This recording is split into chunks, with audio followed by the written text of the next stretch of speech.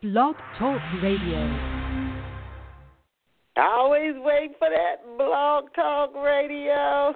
I used to start before I heard that, and then it'd come in and cut me off when I was talking. So good morning, good morning.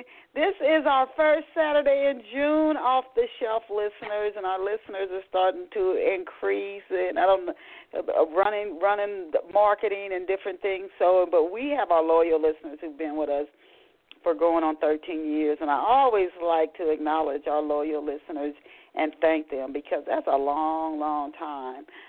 So welcome to everybody, whether this is your first time listening to Off the Shelf, and I hope you bookmark it, if it is, so you can keep up with the wonderful guests that we will continue to bring to you, such as today's guest who's waiting in the wings. And I want to welcome you again to this Saturday, June the 3rd, Off the Shelf. And you came to the right place. You are listening to the Winning Book Radio Show right now. I want to drop this. I like to start the show with a quote. And so today's quote is by Carol Burnett. And the quote is, "Only I can change my life. No one can do it for me. Only I can change my life. No one can do it for me." Next off-the-shelf listeners, I hope you give that some thought, actually, if there's something in your life that you're not happy with and you want to change, not to wait for someone else to do it for you because they can't, or it's just something magical to happen. You have to start taking the steps to implement that change. To our listeners here, I want to ask you, how good of a mystery sleuth are you? Are you good at finding out who did it? I love to watch Columbo, but in Columbo they tell you at the beginning who did it, and then you get to watch Columbo figure it out. But on the shows where you don't know who did it, you just know what happened. If you like to try to figure it out, you pay attention to the characters, their motives, how they seem, and you're like, oh, I know just what happened. You would love Pour Over Me. Another reason you would love Pour Over Me is if you value relationships, not just romantic relationships, because there is a soulmate relationship in Love Pour Over Me, but there's a very complicated relationship between a father and a son, and then this guy, Raymond, he has 4 friends that he meets in college, and actually one of them gets caught up in the murder mystery. If these are the types of things that you value, again, relationships and mystery, I really encourage you to get a copy of my latest book, Love Pour Over Me. If you don't see, it's an ebook and in print. If you don't see it on the shelves, all you have to do is ask the clerk at a bookstore that you want to get a copy of Love Pour Over Me by Denise Turney, and they can special order it for you because it's carried by the largest book distributors in the world. And I do hope that you'll go out and get a copy. Again, Love Pour Over Me by Denise Turney, and let me know how you enjoy Love Pour Over Me. And now let us go and meet today's special off-the-shelf guest. And our guest I came across from someone who I used to write book reviews for a newspaper out of Michigan in the past, so I'm really grateful and appreciative to have crossed her path.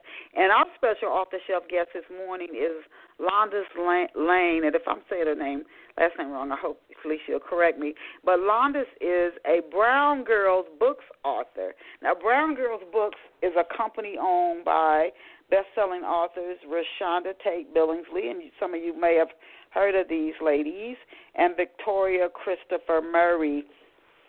And they both are well known, especially I don't know if Victoria started out as an independent author, but they really took great strides forward.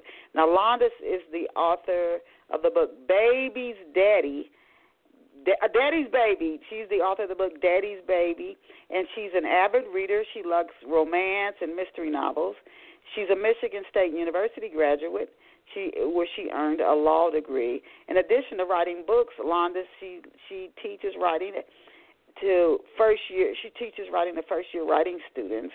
So she knows her stuff. And some of her passions include books, writing, of course, sports, theater, and dance. And we're so happy to have Landis Lain here with us on Off the Shelf. I have to tell you guys, if you go and check her out online, I'm going to ask her if she has a direct website URL. I found her information through the Brown Girls Books website. But as soon as you see her picture, as soon as she comes up, she has a very beautiful, bright spirit. It's going to come through just as clear. Thank you. It'll come through right away. So we want to ask her once she comes on for her if she has a direct website URL so we can share it here on Off the Shelf. But welcome to Off the Shelf, Landis. Thank you. I feel like I'm so pleased by that introduction. I'm just so honored. I was like, who is she talking about? Wow. I'm impressed with myself. There you go. Do you have a website that goes a URL that goes directly into your books, your bio, etc.? It's LandisLain.com, and it's actually it's being constructed, but it is up, and so we're working on that. You can go to Brown Girl Books, where I am, and also just pull up my name, Landis, Landis, Lain, Lain. I will come up, and you will be able to get to me directly. Yep, and Amazon.com, BarnesandNobles.com, Kubo, all over. It's building up. I've built quite a following, and I am so pleased by that. Oh, what a blessing! So again, to our listeners, it's Landis Lain. And that's L as in like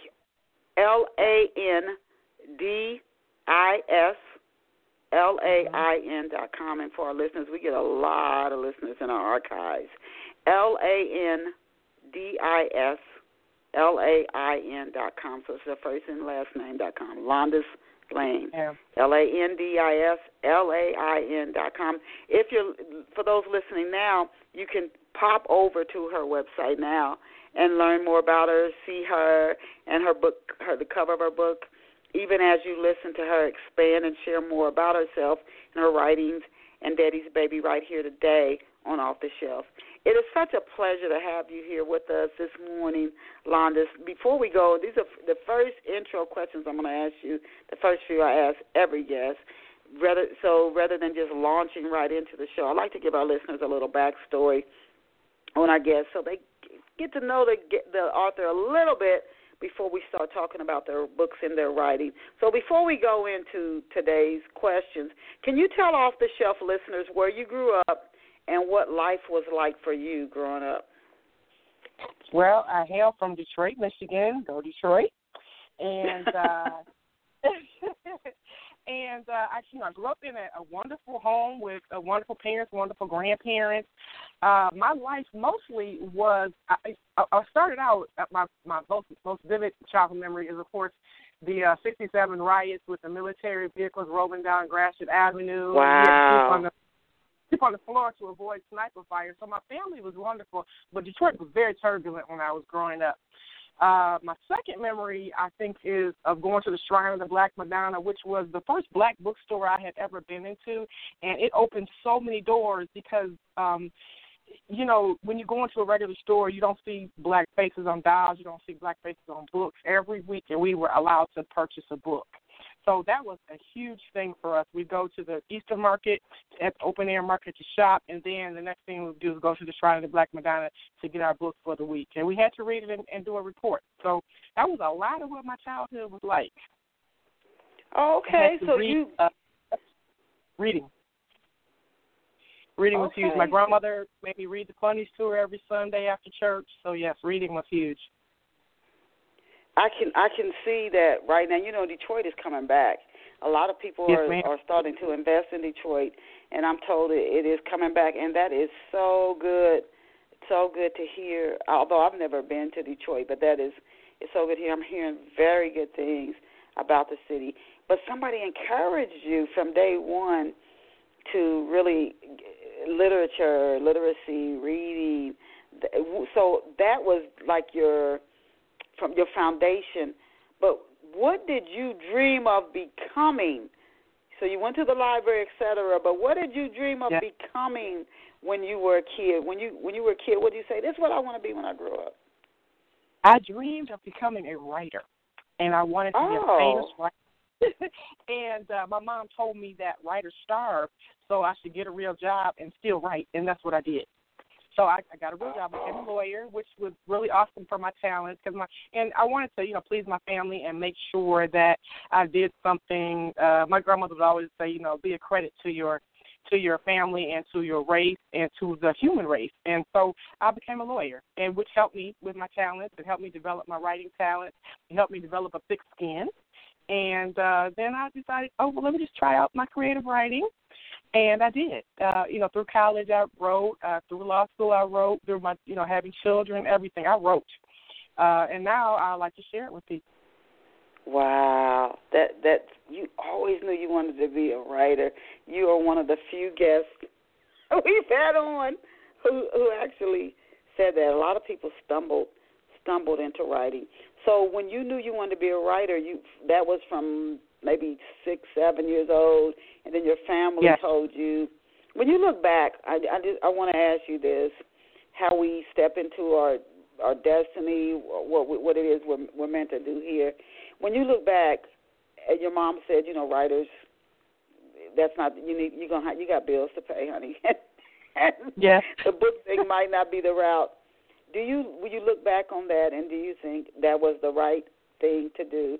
And I'll tell you later why I'm asking that. But do you think that was the right choice? I do think it was, because the law is fabulous, and I learned so much, and I was able to help so many people in my career as a writer. And I still am a lawyer. I'm an administrative law judge, so I still do practice.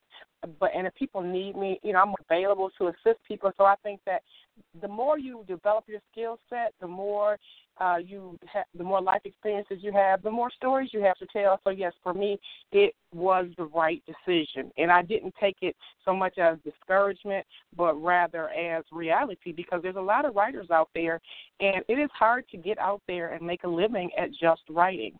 It's a lot of times it's serendipitous. It's who you know. It's where you go, how much time you have to put into it. And I think as a writer, you don't necessarily have to be published to be a writer. You just write. So for you, it wasn't, and then as a child too, because when we're kids, we don't have to pay bills.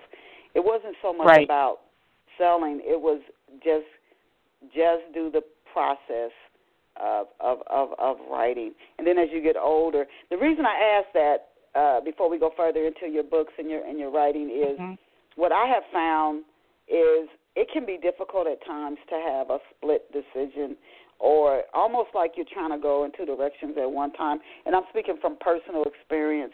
So you've got this job going, and that's going to chew up a lot of your time and your focus. There's just no way it has to. And then there's that split where you're going after what you really, really want to do. Now, some people pull up all the stakes. I'm thinking of Billy Joel. I read his autobiography. I think for a while he slept in a laundromat before his music career took off. I mean, you're taking a risk because you don't have anything that says this is going to work. So you could end up with nothing, or it could pop off like it did for him. But he was at least able to focus all his energy on his music. And when you do something else, I just find, for me, it's you've got this split attention. It's always divided. You can't, put it off. So that's the only thing. For our listeners who may be young, or they still have, you got a spouse who's got paying the bills, maybe you have to pull back for a while a little bit. I know people who have done that. Or you're still living at home, I would go for what my heart's saying, full tilt boogie. I really would. And I mean, put it all in, like you putting in maybe 12 to 14 hours a day. Just don't focus on how many books am I selling or whatever it is you're going after. Just keep, what am I doing? What am I doing? What am I doing? What type of result is what I'm doing? Don't focus on the sales or the money yet. And maybe do that for 6 months to a year and see what happens. That's what I would encourage somebody to do, because then your focus isn't split. It isn't divided. So next question I wanted to ask you, Landis, and thanks for sharing, about your growing up in Detroit. What prompted you to submit Baby's Daddy to publishers? First of all, the first question: how were you when you started writing, and then what prompted you? Wow. I was about 6. I was about 6 when I first started writing. One of my girlfriends died in a fire, and I just didn't like that ending, of course. So I wrote a story about a little girl who actually saved her family from a fire. And my mom, of course, thought it was really good. So all through growing up, I kept diaries, I kept journals. I went to Michigan State I got a scholarship for creative writing. And I just continued to write. I sent in a few things to romance was my first love, so I sent in a few things to Harlequin. I got back some rejections. Then I got married. I had a family, so I kind of put the publishing portion on the back burner. But I just kept writing and kept writing stories, kept honing my craft. I went to Langston Community College and took writing classes. I creative writing classes, and I just kept it up and kept it up and kept it up. And I actually stumbled into writing young adult because that's, I was raising children, I was raising teenagers, I was around a lot of teenagers, I was coaching track, I was doing a lot of teens they're just so fascinating and just so incredibly hopeful. But a lot of times they're also in crisis, and so I thought, wow, this story right here it happens to everybody. At some point in time, you will stumble over something that's going to be a life-changing experience, and it's how you deal with it. How are you going to get through this? And so that's kind of how I stumbled into young adult writing. So yeah, it's kind of a stumble into. And, So baby's daddy, you've been started writing when you were 6.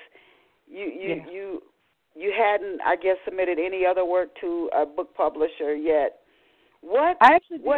I submitted a story to Chicken Soup for the African American Soul, and they accepted it. And it was that book. It was an anthology, of course, but that book sold the most of every Chicken Soup book. So wow. Really wet for publishing. Yeah. So I've had a couple. I won a couple contests. Things like that, but submitting an entire book and getting it accepted, this is the first time that has happened. So it was awesome. Yeah. I love your go out and get it and do it attitude. Can you tell us, for you, what did you learn about? How did you learn about Brown Girl books? I didn't even hear of them until I was researching for your interview today. How did you learn about them for our listeners who might be thinking, how do I have an experience similar to Landis's? How did you learn about Brown Girl Books? And what was the process of submitting your novel to Brown Girl Books like? Well, I've always read Victoria Christopher Murray, Jacqueline Thomas, and Tate Billingsley's books. I have pretty much all their books. And anytime they come to town, because I'm such a voracious reader, anytime we get an author that I like or have read, I will go and see them just to support, because I think that's really, really important for artists to do, to support each other. And so one of my girlfriends who is in the writers group with me, she says, look, this Brown Girls is coming up with I know you like Victoria Christopher Murray, I know you like Jacqueline Thomas, I know you like ReShonda Tate Billingsley. They're coming up with a company, so you should submit your stuff, because they were seeking submissions, and I sent it in to Jacqueline Thomas, who has since left the company, but she was really, really supportive, and then ReShonda and Victoria have been incredibly supportive. And they said, yes, we would like your book to be like a flagship of our young adult section. Because, and so it has been really awesome. It has been so awesome that they would allow that. And there's a second book in the series. It's coming out. It's called Butterfly Rising, and that's going to come out sometime later on this year. I'm not sure exactly when. And it's a continuation of another character in the story. So, and so I submitted it, and they called me, around in a bookstore, actually looking for some more books. Wow. And, so I sat in the bookstore and cried after I got off the phone. Oh, my goodness. I did, because it was just really, really exciting. And and that's been the process. And so they actually had me submit some more chapters. There was one character in the book who, Sasha, who was basically meant to be the villain, but she didn't turn out to be really that villainous, I guess. And they were like, no, we want to know more about her life. So I actually had to write some more chapters about her.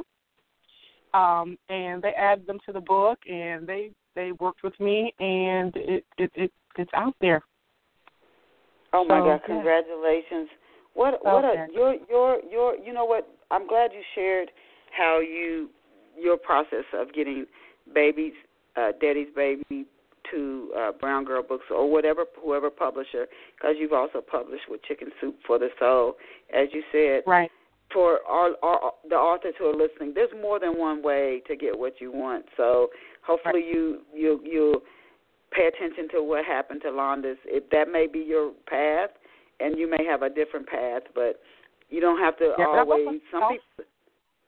I've self-published. I had one book called Correct Madness, which is a fictionalized version of when I worked in the Department of Corrections in the prison system, and so I self-published too. So I've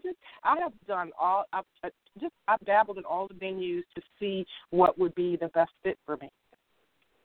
So that's another thing to share with our listeners. Don't get stuck on it has to happen a certain way. Just stay open if you really want it to happen to however it does happen. Yes. How tell us, Landis, how did your writing career really go forward after your short story Rusty Feet was published in Chicken Soup for the African American Soul? Did you hear from people, whether in the media? Did other readers start to reach out to you? Did you hear from editors or publishers after that story was published in Chicken Soup for the African American Soul? I did hear from a few, but because it was an anthology and there were so many other authors in that book, I did hear from a few, but I was probably not in a place where I could reach out and do the legwork that you have to do to become a famous writer. One of my mentors is Beverly Jenkins, who is huge historical Black romance book writer, and she says, okay, get your stuff out there, talk to people. But of course, I think I'm a little bit reserved with people, and I just wanted to write, and so I didn't do that for a long time. So now I'm learning to get in touch with people and ask them to read my stuff and tell them I will read their stuff, and really getting out there, because you have to talk to people. People have to know who you are. There are millions of writers out there. There's millions of stories that are being told, so you have to be able to articulate for yourself and tell people, look, this is my story, and it's really important that I tell this story and why it's really important that this story be told. And a lot of times, if you come in contact with the right person, it will happen. Yes. Tell us, Landis, tell us about the inspiration behind Daddy's Baby. What inspired you to actually sit down and write the book? Well, I was reading some young adult things, and I'll say young adults. I had teenagers and some young adults that I coached, and I had my own. And I came across a young lady who gets pregnant in high school or college, and how fraught her life is. And I have a young man in my classes who said, Miss Lain, when I found out my girlfriend was pregnant, I sat down, I cried like a baby, and then I had to man up. And, you just don't see that story out there, especially for young black men. They're so demonized in the media and things like that. You don't see that there's a whole bunch of young men out there who do step up, who want to be fathers to their children, who want to become the man that they should be. And I wanted to tell their story. Even the cover where it's a young man with a baby, a young black man with a baby. You don't see that. You see lots of covers with young black men with guns or drugs or things like that, but you just don't see the cover out there with a young black man who is holding a baby that he loves. And I wanted to tell that story because I don't think that most young men of whatever race want to abandon their children. I think they aren't taught how to take care of children. I think they aren't taught how to step up. And I just wanted that to be the story. Wow. There's added drama, but I just wanted to tell a positive story about young men. And I'm sure they appreciate it. I'm sure you've heard from readers. Can you give us a brief synopsis without giving the story away. Give us a brief synopsis of Daddy's Baby. Yes, Damon Hamilton is a senior in high school. He's been kind of bullied, so he changed high school. So it's a new day for him. He comes into a school where it's a magnet school, which is a school that pulls from all over the city. And he meets a new love interest, Brielle. And his senior year is going to be a start. He's very very smart. He starts to talk to his teachers. He starts to say, look, I really want to go to college. I want to become this person. And about halfway through this high school senior year, his ex-girlfriend comes to him and tells him that she is pregnant. And he has to deal with the circumstances. What is he going to do with his new love? How is he going to respond to his ex-girlfriend? What happens when the baby comes? So this is the story. Wow. You know what the thing is? I think even as adults, because I think I catch myself doing this as well, we do a little magical thinking. We think if we do, we can eat all the pizza and snacks we want and we won't get fat.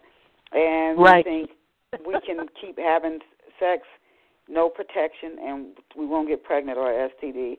I think so much of our life is not so much of it. We have to be really cautious not to catch ourselves doing magical thinking, like we can just pull a rabbit out of the hat. No, if you're having sex unprotected, no birth control, there's a strong likelihood somebody is going to get pregnant. It's not right, magical. But even adults, and so people are always shocked when it happens. They're always shocked, like, oh my God, how did that happen? What am I going to do? Oh my God! Even adults do that. They're like, oh my God, somebody really is going to wear these little baby clothes, So, but teenagers, of course, they're not mature, and so they don't have the equipment to make mature decisions. But people expect them to all of a sudden, because they've engaged in this adult behavior, they expect them to just magically behave in an adult manner, and that's just not. It's just not realistic to expect a 17-year-old to behave like a 30-year-old. Because they're not 30, But that's true. That's true. They're engaging in adult behavior, and when you engage in adult behavior, you have to pay adult consequences. And that is the story. But it's such a universal story. It happens all the time. But many unfortunately, many young men try to step up. They do, and I wanted to write that story. And I thank you for that. I thank you for that. Can you give us insight into Damon Hamilton, though? You said he was bullied, but tell us, what are his parents like? Does he have siblings? What's his personality like? Is he outgoing? Is he a party guy? What is his personality like, and what's his family background? Well, Damon is kind of a nerd who has blossomed or detonated into this kind of heartthrob. He's gone from 16 to 17, and he's just cute now, and the girls love him.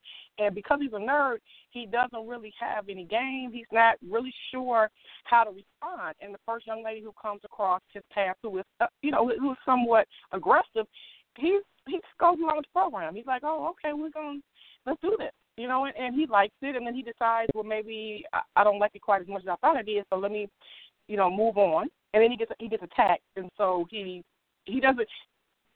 One of my friends says he's kind of a punk, and I'm like, well, yeah, because sometimes guys can be, they can be a kind of a punk. But part of the story is a coming of age story where he learns to become the young man that he should be. He can't, and he isn't this. He's 4 siblings, and he is the youngest son. He has 3 older brothers and a younger sister. So his older brothers have been the macho guys, the guys who play football. Oh, okay. He's not really the macho guy. He has asthma, so he hasn't really been the macho guy. He's been lifting weights and things like that, so he's kind of worked himself into a really decent body, and he's gotten tall and just become this good-looking fella, but he's just not inside. He's not the macho guy. And so he has to learn how to become who he needs to be within his own skin. Oh, okay. And I write the story too. I wanted to write the story where what happens when all of a sudden you're good looking and people like you, but you don't feel good looking inside. So he's stepping in. All right. So we see he's young and he's trying to find his way, and he's going through some maybe personality changes. He's starting to try to work on his confidence and feel differently about it. So, and he's going into a whole new environment. He's going into college. Right. So now introduce us to Miss Sasha Anderson. What motivates her? What's driving her? What's she like? Sasha is a beautiful young lady. She's smart, but she is wounded, and she has a really, really complicated relationship with her mother. And a complicated relationship with and the boy, and she has a boyfriend before Damon, who is the person who attacked Damon. So basically, it's sort of one of those ugly type of situations. and she's a little older. She's a year older, so she is basically the aggressor in the relationship, which does happen sometimes. So she becomes as an older person, she becomes sort of this femme fatale, which is not really what she is. She's just a young lady who makes some poor decisions and now has to deal with the poor decisions. And so she doesn't have a lot of family support. Oh, is she an only child? She is an only child. And so she has a complicated relationship with her mother. She's the only child, so that whatever's going on between her and her mother. Her father's not really in her life. Oh wow! So say no more. They say if you have a parent who has issues and you have siblings, they say psychologically the damage isn't as deep. It isn't as bad. But if it's just you and that one parent, you have nothing really to compare it to. It's that much worse. So I see that. So she meets. But tell me this about Sasha. Damon's kind of coming to his own. Does she compensate for whatever this wound by being just really in your face? You know how some people seem real tough or like they want to control everything. That's how they compensate for what's really going on. Is she like that or is she quiet? For her, because she is very beautiful, and a lot of young ladies deal with this issue when people think that they are beautiful. That's all the people think that there is to them, and so that's what she uses to get through her life because it works for her. But at some point, you can't just stand on beauty. You have to. I mean, she's a smart girl, but she just doesn't. She's sort of seeking. I'm desperately seeking love. Even though she doesn't feel like she is desperately seeking love, but she's seeking love, and part of her seeking. Damon is a nice young man. He's not a dog. He's not. So she kind of seeks him because she has been in a relationship with somebody who has not treated her well, and so Damon has basically treated her well. But then when he stops seeing her, then it becomes. Okay, why? I can see. So Damon, he leaves Lansing, Michigan, and he can't get out of Lansing quick enough. Is Sasha also from Lansing, and where did they go to college? The story actually takes place in Lansing, and so then they're actually in high school. They're in the last year. She has graduated, but he is in high school. So she has been planning to go to school, things like that, but she doesn't quite make it to college because she finds out she's pregnant. She's supposed to start. Oh. But he doesn't know that she's pregnant because they haven't talked to each other. They've just kind of dismissed her from his life. Go away. I don't like you anymore. Oh my gosh. And she feels like you used me. And he's like, no, you came onto me and I was okay with it and now it's over. And so so the story starts after they have broken up. You don't really see a lot of their prior relationship. All you see is when she comes back into his life, you tell him that she is pregnant. Wow, and I know his parents flipped and her mother. I can only imagine what happens with her mother when her mother finds out. So Sasha's attracted to Damon because he's this nice guy. She's just come out of a relationship with a guy who didn't treat her right, and in Damon she sees somewhat of a savior. Somebody who can finally love her, maybe the way her mother hasn't, and then her father walked off. What attracted Damon to Sasha? Was it her confidence or just all her looks? Why did they hook up?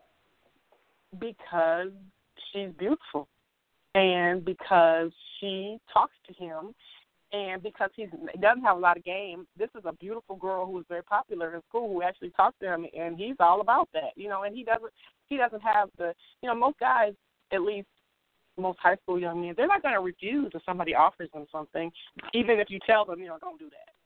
They're not going to refuse because she comes on to him that strongly. Yes. She comes on to him that strongly. She is, well, you don't see that because that's not where the story starts. The story starts with him in the new school and having a new life. It feels bad that, I'm taking advantage. Basically, he comes to the conclusion that if I don't like this girl like she likes me, then I'm taking advantage of her, so I'm going to leave her alone. He's not a dog. He has some discernment, and so he decides to leave her alone, and he does. But then she comes back into his life later to tell him that, look, we have some unfinished business. Okay. Now, without giving the story away, Landis, please tell us, why is a gang after Damon? Now, you already told us that Sasha's former boyfriend, he threatens Damon. It's a gang. Oh. Mhm. Okay. And we do in Lansing, Michigan. Surprisingly, have a few gangs. Yes.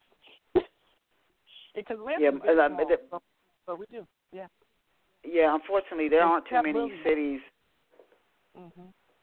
There aren't too many cities anymore that don't have a gang. So when you say a gang, I'm thinking like Crips, Bloods. Is this a serious gang that could do a lot of harm, or is this some little petty gang that he can just shrug off?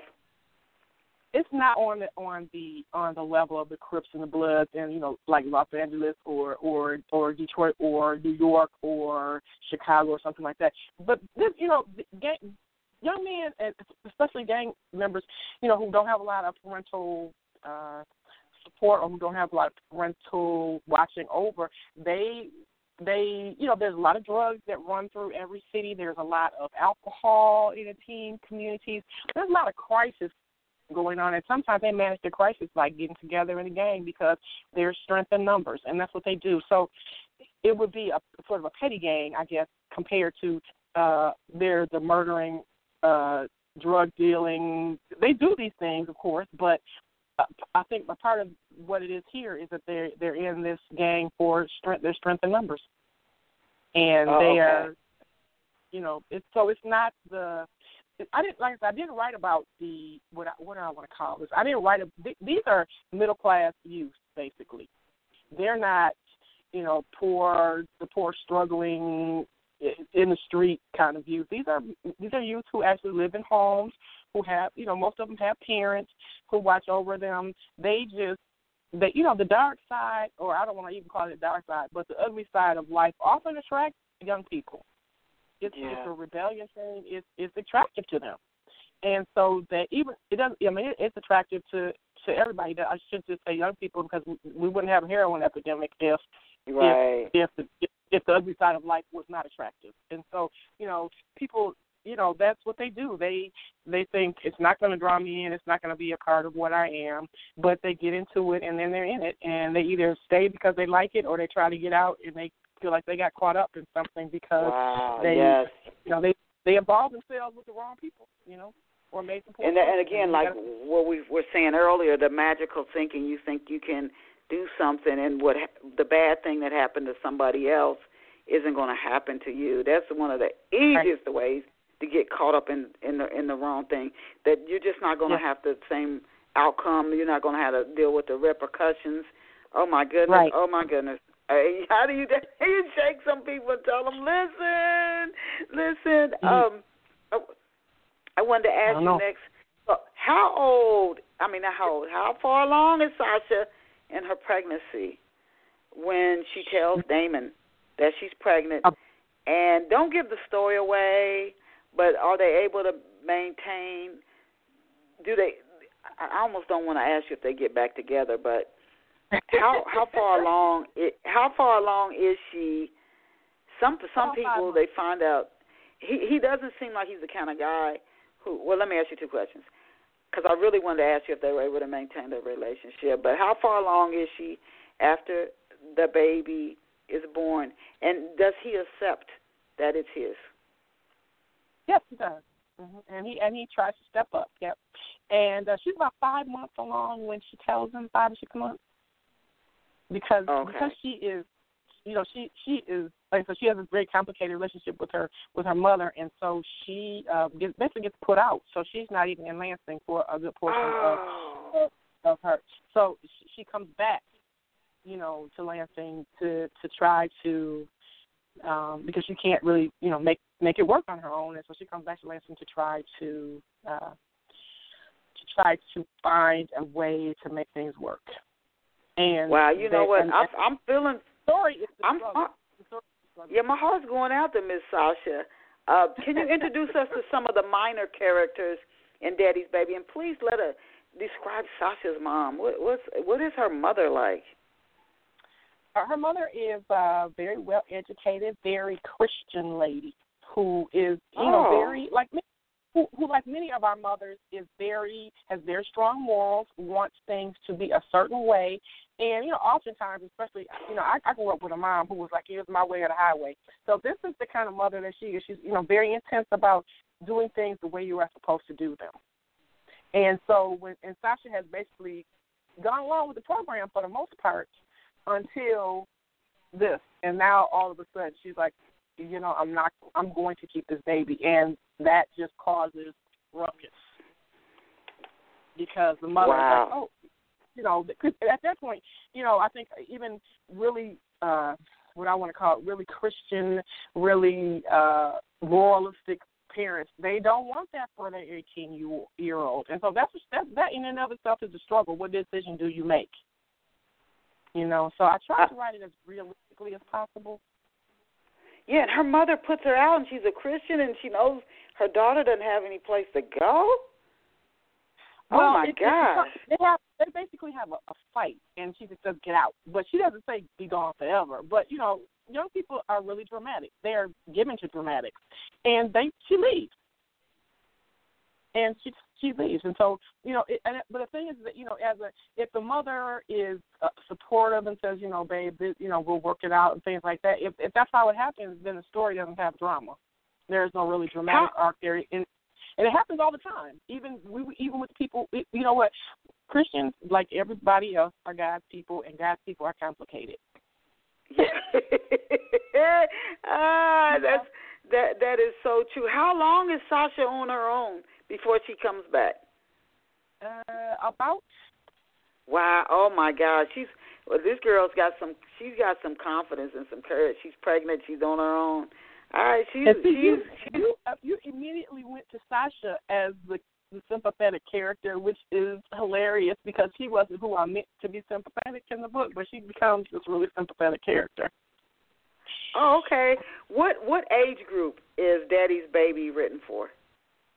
It is written for young adults, so that ranges from about 13 to about 21. And because usually readers will read up.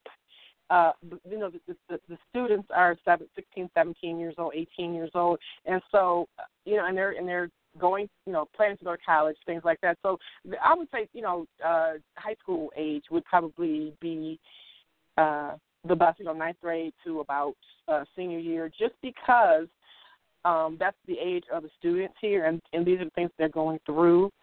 For younger readers, I tried to make it as realistic as possible, but there's no heavy sexual content, things like that, because know that they've had sex because there's a baby, but I didn't think that was that important, because you don't have to see the scene to understand that this has consequences. And I think that young people are so sexualized through the media anyway, that they don't. They know the mechanics. They know what's happening. Right. You don't have to spell it out for them. They really do know what's going on, and they oftentimes information, but they have a lot of information. It is available to them at their fingertips. So I didn't think I had to, necessarily make that a point. Just that, yes, this has happened, and now it's you got to deal with what's happened. Okay, so more like a high school, early college age group. Yeah.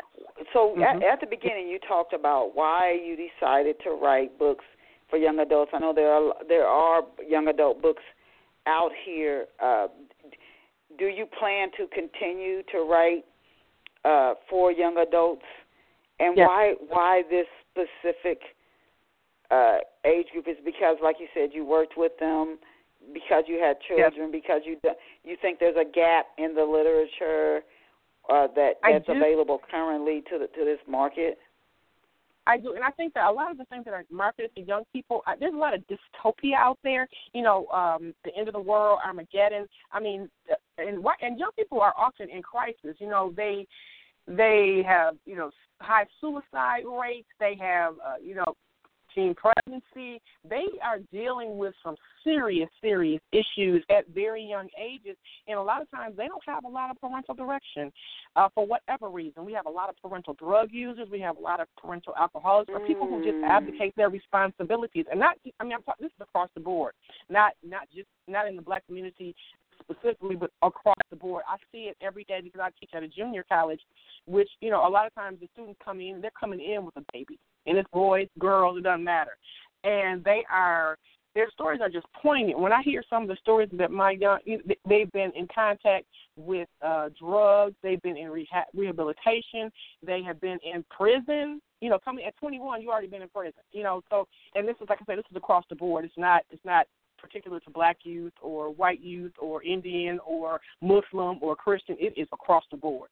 And they are in crisis, and they really don't know where to go or what to say to people. And the stories out there, if they're not fantasy, like say something like Harry Potter, or if they're not some dystopia, like I said, Armageddon, it's the end of the world, some fantasy, they don't get a lot of, you know, look, this is life, and life itself is beautiful and interesting and incredible in the story. They're not told to read. They're not, you know, they're still reading what was written in 1951, and it's not really that relevant to them. You know, they read To Kill a Mockingbird, which is a wonderful story, but how relevant is that to their life today? You know, I don't know that it's that relevant. Go ahead. So you're filling a gap, and more of a realistic. You want to take more of a realistic, you know, because a lot of literature is escapism.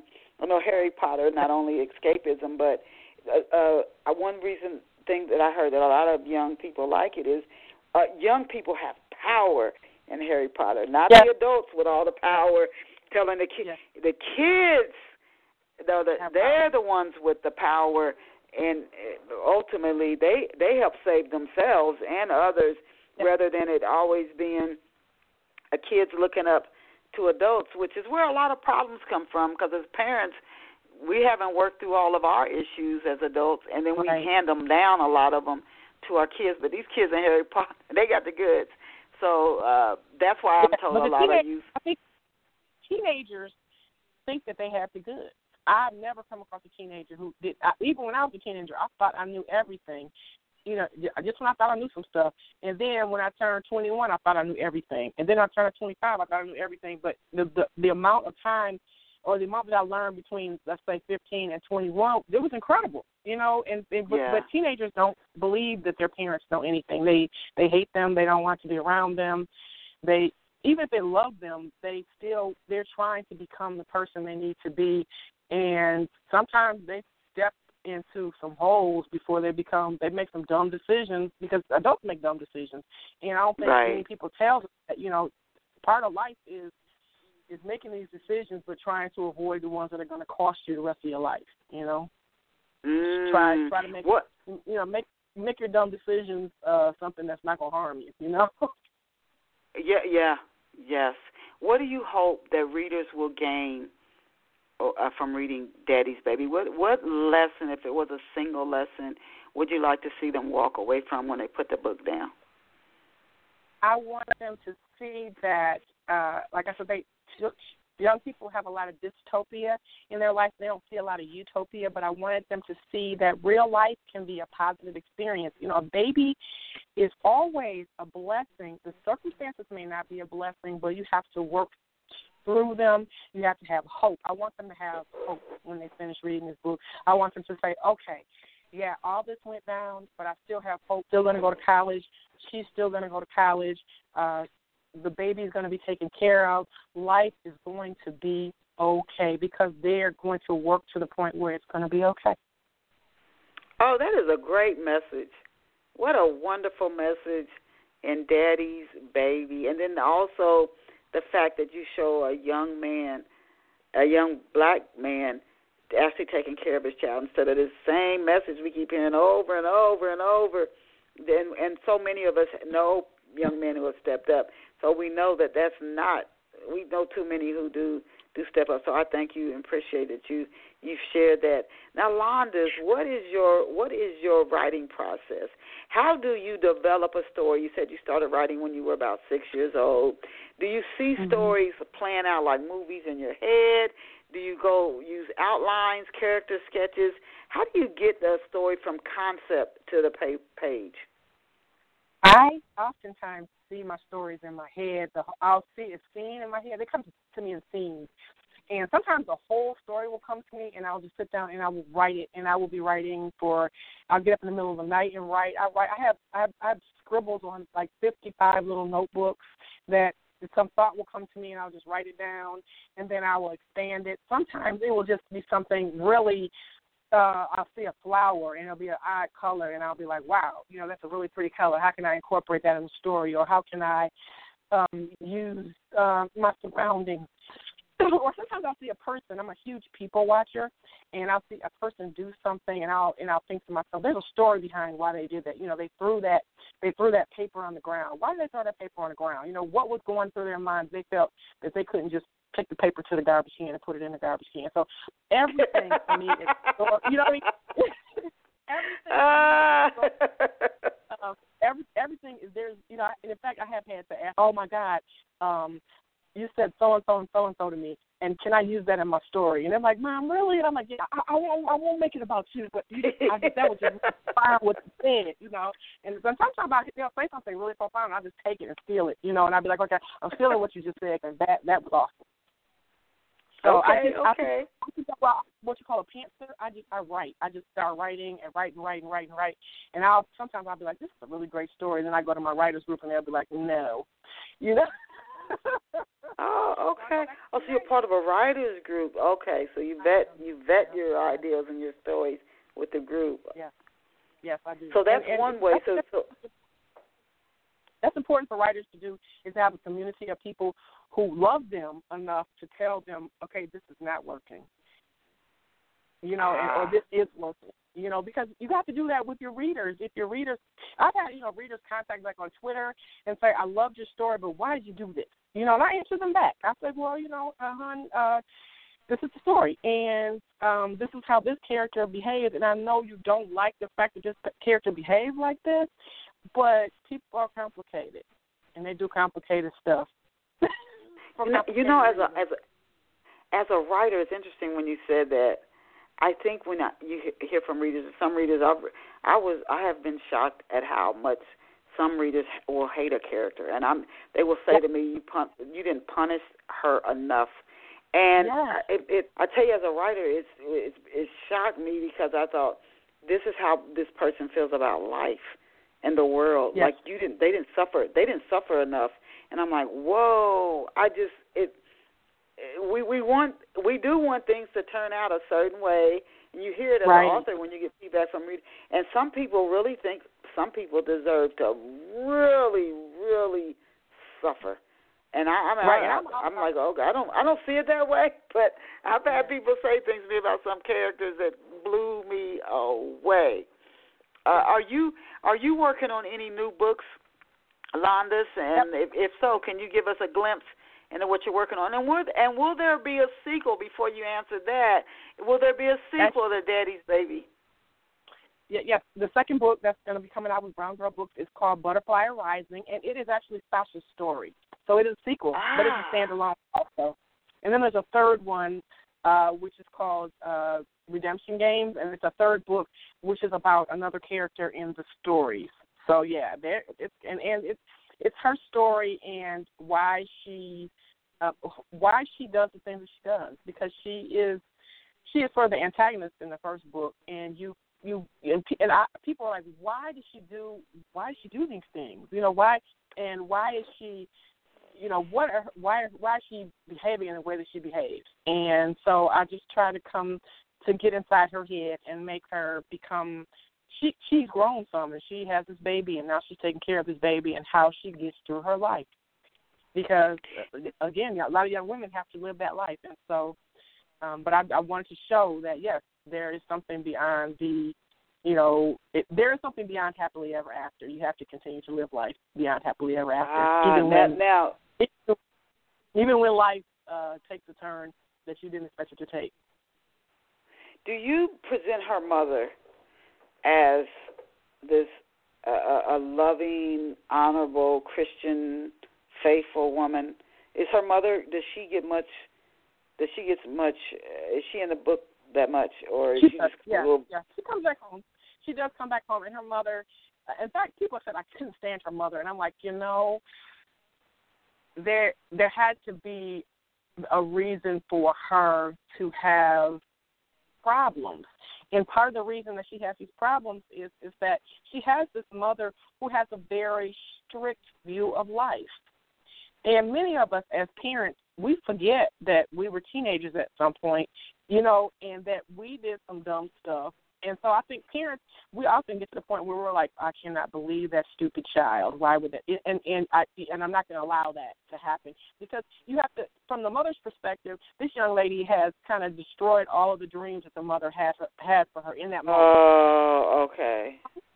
And so she reacts with anger, which is a legitimate feeling. And oftentimes parents are not any more mature than their children in their reactions to things that catch them off guard, because she doesn't see it coming. Because this girl, like I said, she's smart. She's graduating from high school. She's on her way to college. This girl, she's beautiful. She has her whole life ahead of her, and now this. Wow, you have put a different perspective on that, and maybe some parent who's dealing with that, you might have given them some insight. Where can off-the-shelf listeners get a copy of Daddy's Baby? They can get from Amazon.com or BarnesandNobles.com, from Brown Girl Books, from Kubo. And I will say, if you hit me up on Twitter and you get a copy of the book and you want me to sign it, you send it to me. I will sign it and send it back. Okay. Yes. Is it in print, an ebook, audiobook? What format? It's on Kindle. It's also in print. Yep, so you can get it on Kindle. So it's ebook and it's also in print, yes. Now, do you have any upcoming speaking engagements? Can you share some of your upcoming book signings or interviews that you have coming up? Well, in July, I am supposed to be in Chicago at Tate of Chicago, which is an outdoor festival. It's I think it's July. Oh God, you would ask me that question. Of course, they don't have it. No, July. So I will check with that, and I will post that. And hit me up on Facebook. I always post things on Facebook, and so right now my summer is kind of full. So, but that's what I will be doing in July, and then I will be setting up some new things. So just look for me on my website, and I will. It's like I said, it's under construction, so I'll be posting things there on a regular basis. Okay, so you're on Facebook. Where else are you on social media, and how can people find you? Facebook, Twitter, Instagram, and so far that's all. I'm old, so my students are teaching me how to use the social media. You ain't hardly old. Don't even anybody go onto your website or see. She just told a story. I'm looking at one picture of you on the for this show. You look like you couldn't be a day older than 30. So no, she's not old to our listeners. She just told a story. But you can't do all the social medias. They are like, every time I turn around, there's like 10 more. So you have to figure out which ones you're going to work in. Yeah, you can't do them all. You can't do them all. Oh. We have run out of time to our listeners. We've so enjoyed having this Landis Lain here this morning. What a treasure she is. She's the author of the book. You're very welcome. She's the author of the book, Daddy's Baby. I really encourage you to check her out at her website, and the URL is Landis Lain, LandisLain.com. Again, that's LandisLain.com. And again, she's the author of the book, Daddy's Baby. She's working on a sequel to the novel. and she has more works coming out. So if you bookmark her website, LandisLain.com, you can keep up with what she's doing, including her Chicago event, which will be in July. So we want to thank Landis for being here with us, and we want to thank you, our awesome off-the-shelf listeners, whether you're a first-time listener, you've been listening for a while, or you've been with us for almost 13 years from the very beginning. So thank you, and I encourage you to go out and have a fabulous day. Remember, you're awesome. You are incredible. You're absolutely amazing, and I hope one day you really grab that and believe it fully. Landis, I'll shoot you an email. Bye for now. Thank you. Love you. Bye-bye.